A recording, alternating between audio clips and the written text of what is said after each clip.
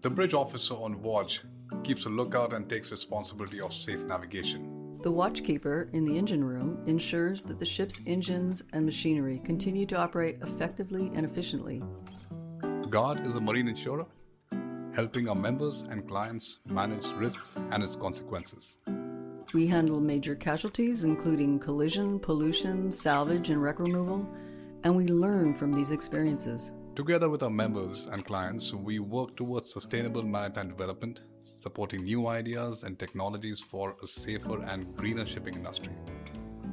I'm Kunal Pathak. And I'm Kim Jeffries. On Watch is our opportunity to share the experiences and ideas that inspire us.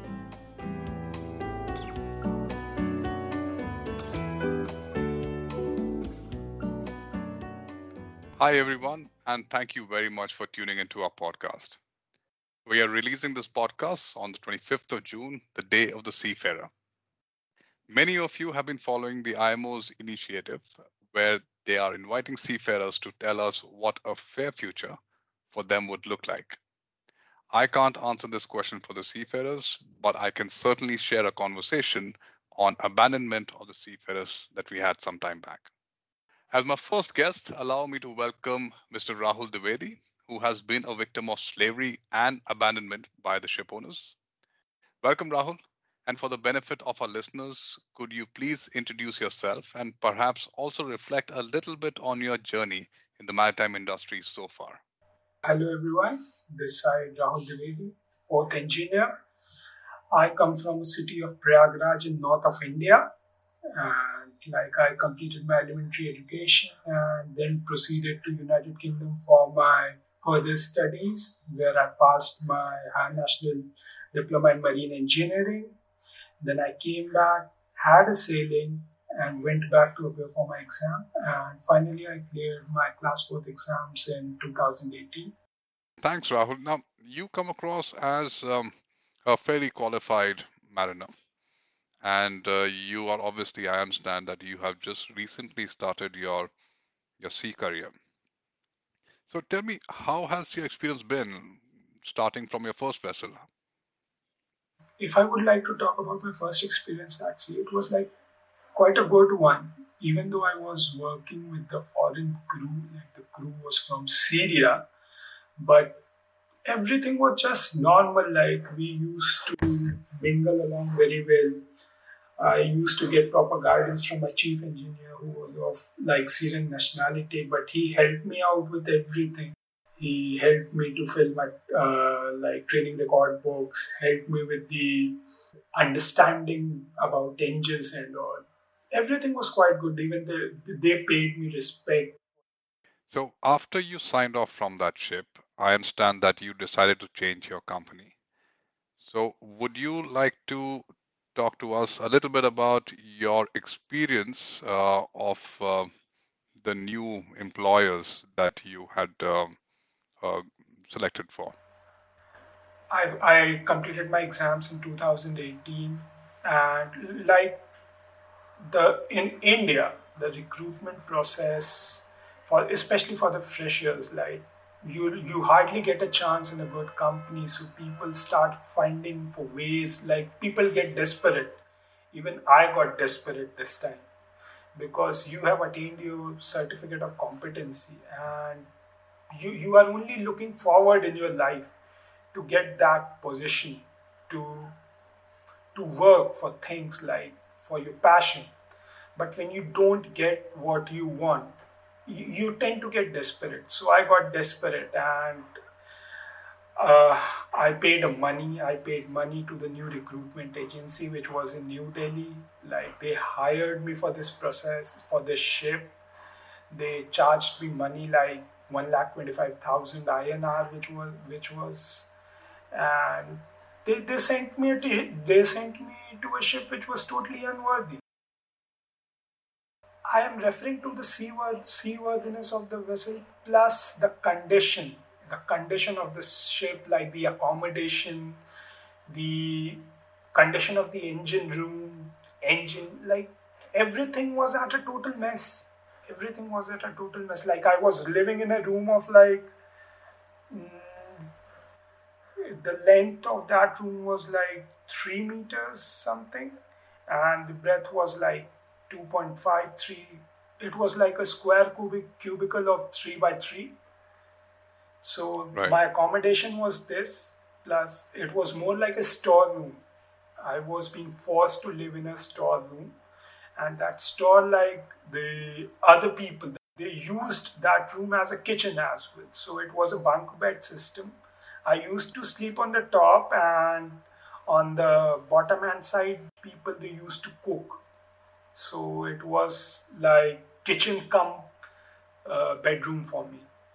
For those of you who are trying to figure out the sums paid by Rahul to the recruitment agencies, it equates to about 2,200 US dollars approximately. And I'm sure a lot of you would be wondering, are the seafarers not aware of such unscrupulous employment practices? Well, let's find out. I was aware, but generally what happens, the desperation is the worst enemy to any seafarer or to any human being, I would say. I got desperate. Like, I was just looking that somehow I finish my sea time and just appear for my competency exam for the next level, that is for class 2. But like poor prospects and greedy people, they just take this as an opportunity to fill up their pocket. Yeah, and I think we have spoken about your experience before, Rahul, and you have shared quite a few stories with me. But of all the hardships that you experienced, what would you rate as the worst when during a time on board that ship? Uh, the toughest one was definitely like overcoming my physical injury. Like I got injured in February, and the first medication which I got on board was like in April, and that medication also was not sufficient. Uh, Plus sustaining that physical injury and trying to maintain your mental levels, it was like the hardest thing in my life to overcome that phase of life, sustaining an injury and trying to cope up with the mental aspect. And tell me if you ever thought of asking for help. How was that experience for you? There was like me and my family, they were like trying to tell my ordeal to various organizations who work for the welfare of seafarers. My family and me contacted ISWAN. Like ISWAN really helped us, really, very, they helped us. Like their Southeast Asia coordinator, Mr. Chirag Bari, he was of great help to my family. Like he told them to relax and everything will be fine. To me, he told me that you don't need to worry that much. Things will definitely fall in your favor. So ISWAN helped me a lot. I would definitely like to thank them from the bottom of my heart. Can you also tell us a little bit about, Rahul, how did you eventually manage to get off this vessel? So I would like to tell that I joined the ship on January 13, 2020. In February, like on February 17th, I got injured. So my first attempt was to get my sign off done was from China. It was in it was on 30th of March, but as like Indian embassy in China, they told me that it's impossible to sign off because there were travel restrictions due to COVID. So that was the first failed attempt. My second failed attempt was in Maldives. Indian High Commission, like they enrolled me for the evacuation process. I was enrolled on two different occasions by the Indian High Commission in Maldives. First via a ship evacuation, and the other one was a flight evacuation. But the ship people and the Indian employer, they didn't let me go, citing the safe manning procedures and all. So they didn't let me go from that ship. I told me that I'm not in a condition to continue, but but they didn't took any heed of my situation. My vessel sailed from Maldives to China, to Thailand, and it was like the date was 22nd of April. We started sailing from Maldives and we reached Thailand around, it was like 5th or 6th.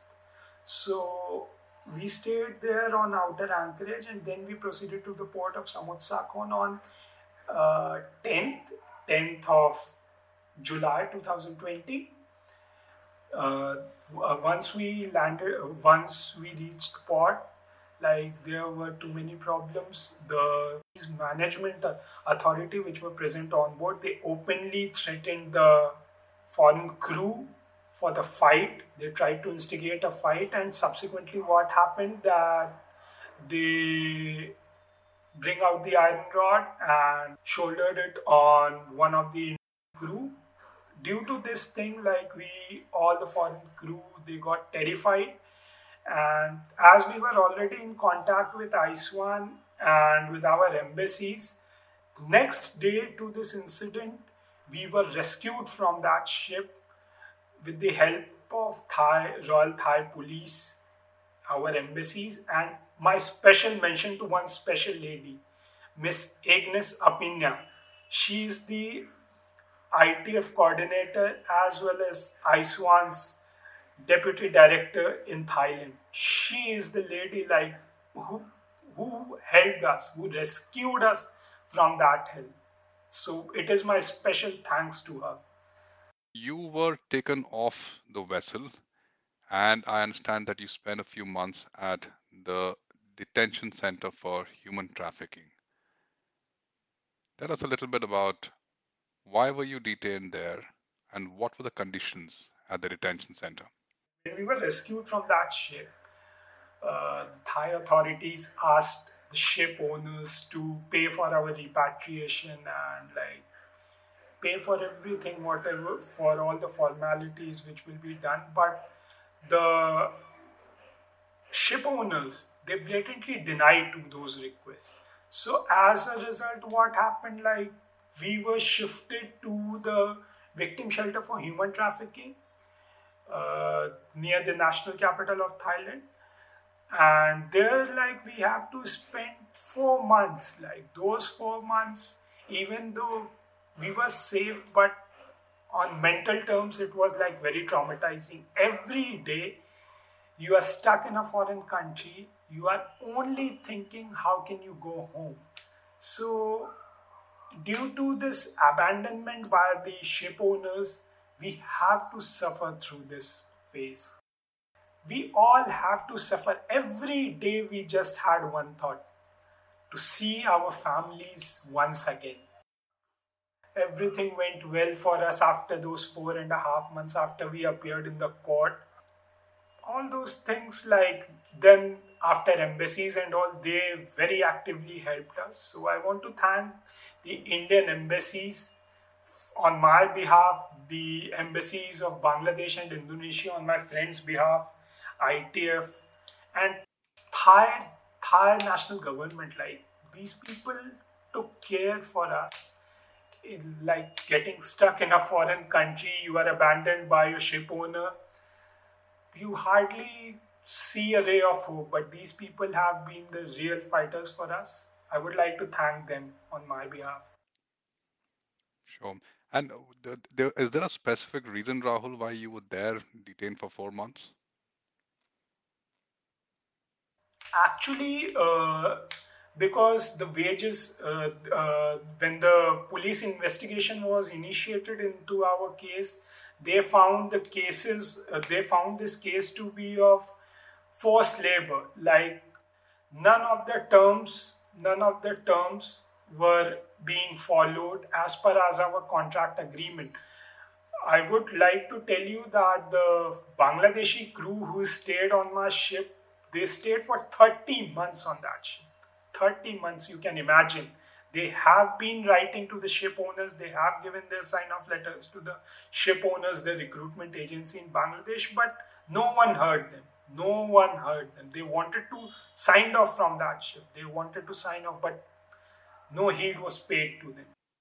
And were they paid during this time, or were their wages also compromised? They were paid like once in every 6 months. They were paid like that. Like if for the 6 months, they used to get salary for 4 months, and another 2 months salary got on hold. So it was like that. Right. So they were never really paid any full wages.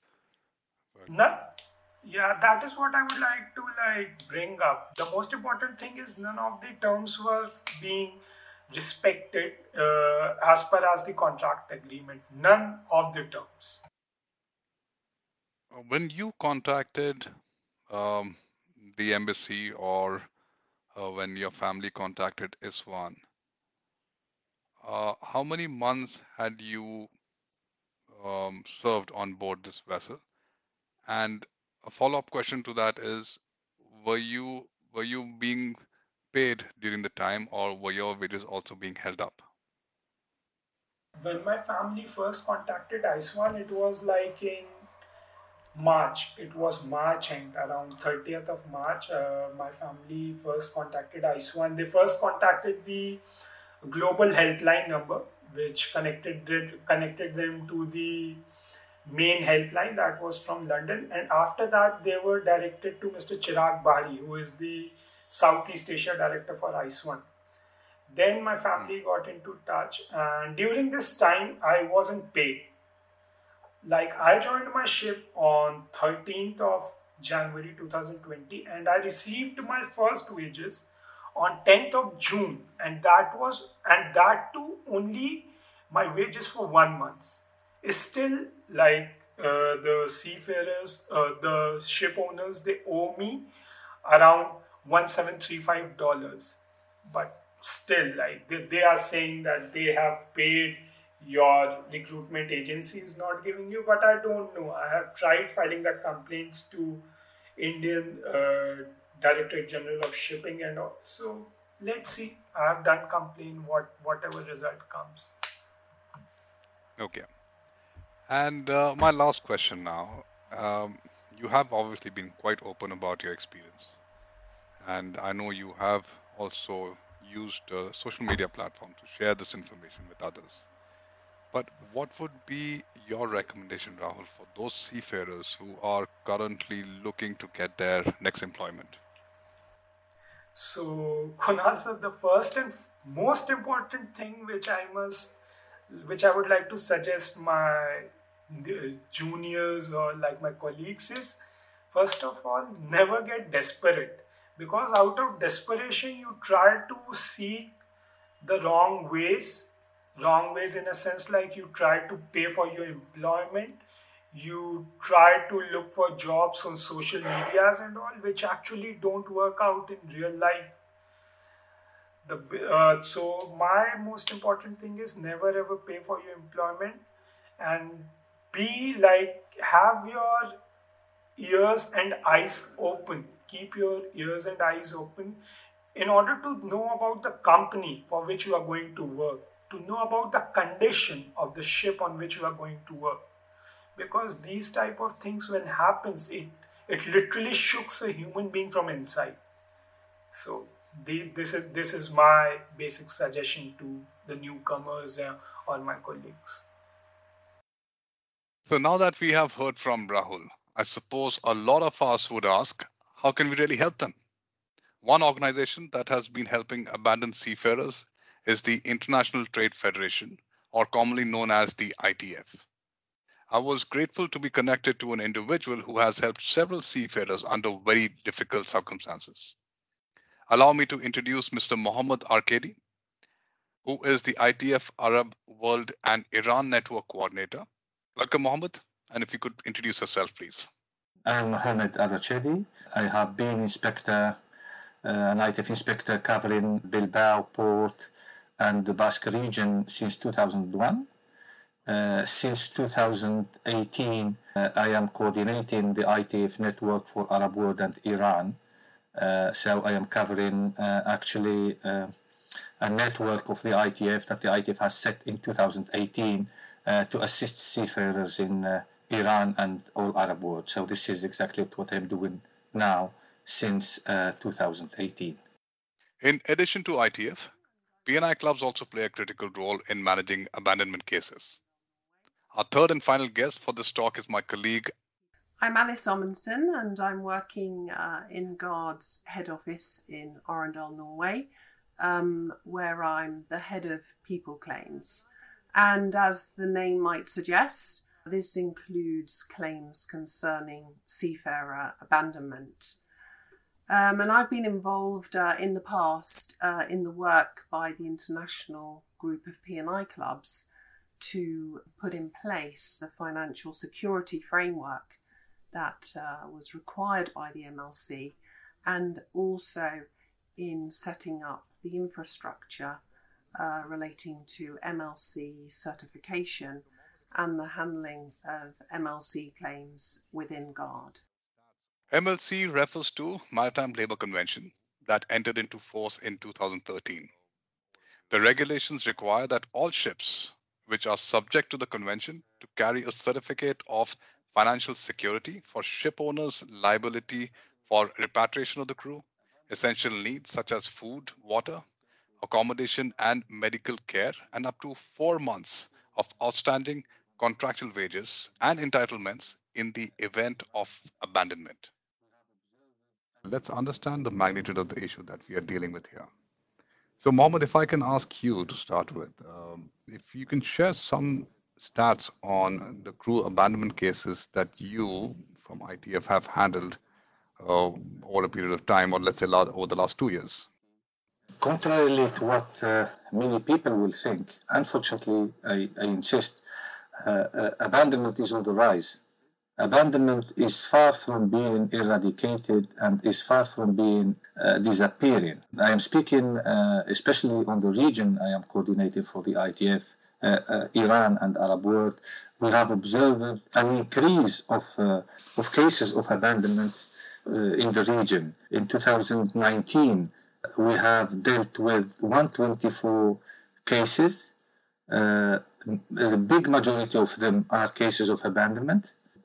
And in 2020, this number jumped to 171 cases. And again, the big majority of these 171 cases, requests for assistance from crew, the big majority of them are also cases of abandonment. In 2019, in these 124 cases, the amount of back pay in wages for the crew was $4,200,000 approximately, and in 2020 it is $6 million in wages.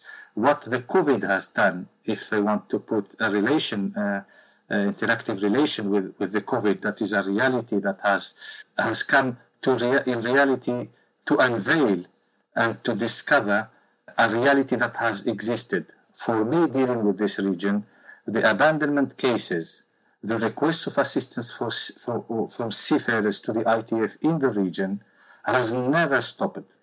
Before the COVID and during the COVID, it is true that the cases now has become more dramatic because the COVID has made everything more difficult. I mean, especially, for example, when you want to, when you get a solution and you want to disembark seafarers, so you face extra problems of confinement and decisions of government of confinement and closing borders, etc., etc. The seafarers are aware, and this makes them take the decision to claim and to complain to the unions, to the ITF, etc., etc. And I can see that in 2020, I think in the region we have dealt with approximately 30 cases of abandonment. Let me assure you that big majority of them are severe cases of abandonment. Severe cases of abandonment, I mean, the big majority of these cases we have dealt in the region in 2020 are cases of, where seafarers are not paid, in some cases 12 months. And the tendency in 2021 is still increasing. In 2021, we are already dealing with many cases of abandonment. Fortunately, GARD doesn't see the number of cases that Mohammed has just referred to, which really are some shocking numbers. However, if a ship owner which has insured its ships with GUARD falls on hard times, and that does happen from time to time, and they're unable to repatriate their crew or pay their wages, then it is GUARD's responsibility to step in and to assist the seafarers who are involved. So during the 2020 period, we have in fact seen 2 cases of abandonment. When these cases occur, they are extremely complex, they are very challenging and very time consuming. And they are of a completely different nature to the type of people claim that we normally handle, which generally would concern a ship owner's liability. So I can certainly echo Mohammed's comments that in addition to this complexity and difficulty that these types of claims present, that COVID-19 has made these types of claims even more difficult to handle. In this episode, we heard it straight from a seafarer who's been a victim of abandonment, and we also briefly touched upon the role of the ITF and GUARD as an insurer in resolving these issues. However, this was only a start, and our next episode, we will delve more into challenges associated with handling abandonment cases, both from a P&I as well as ITF's perspective. So please stay tuned and do share your comments and views with us on this episode on whichever platform that you subscribe to. You can also write to us directly on lp@guard.no. That is LP, that stands for Loss Prevention, @guard, GARD.no. Thanks for listening, and we look forward to connecting with you again.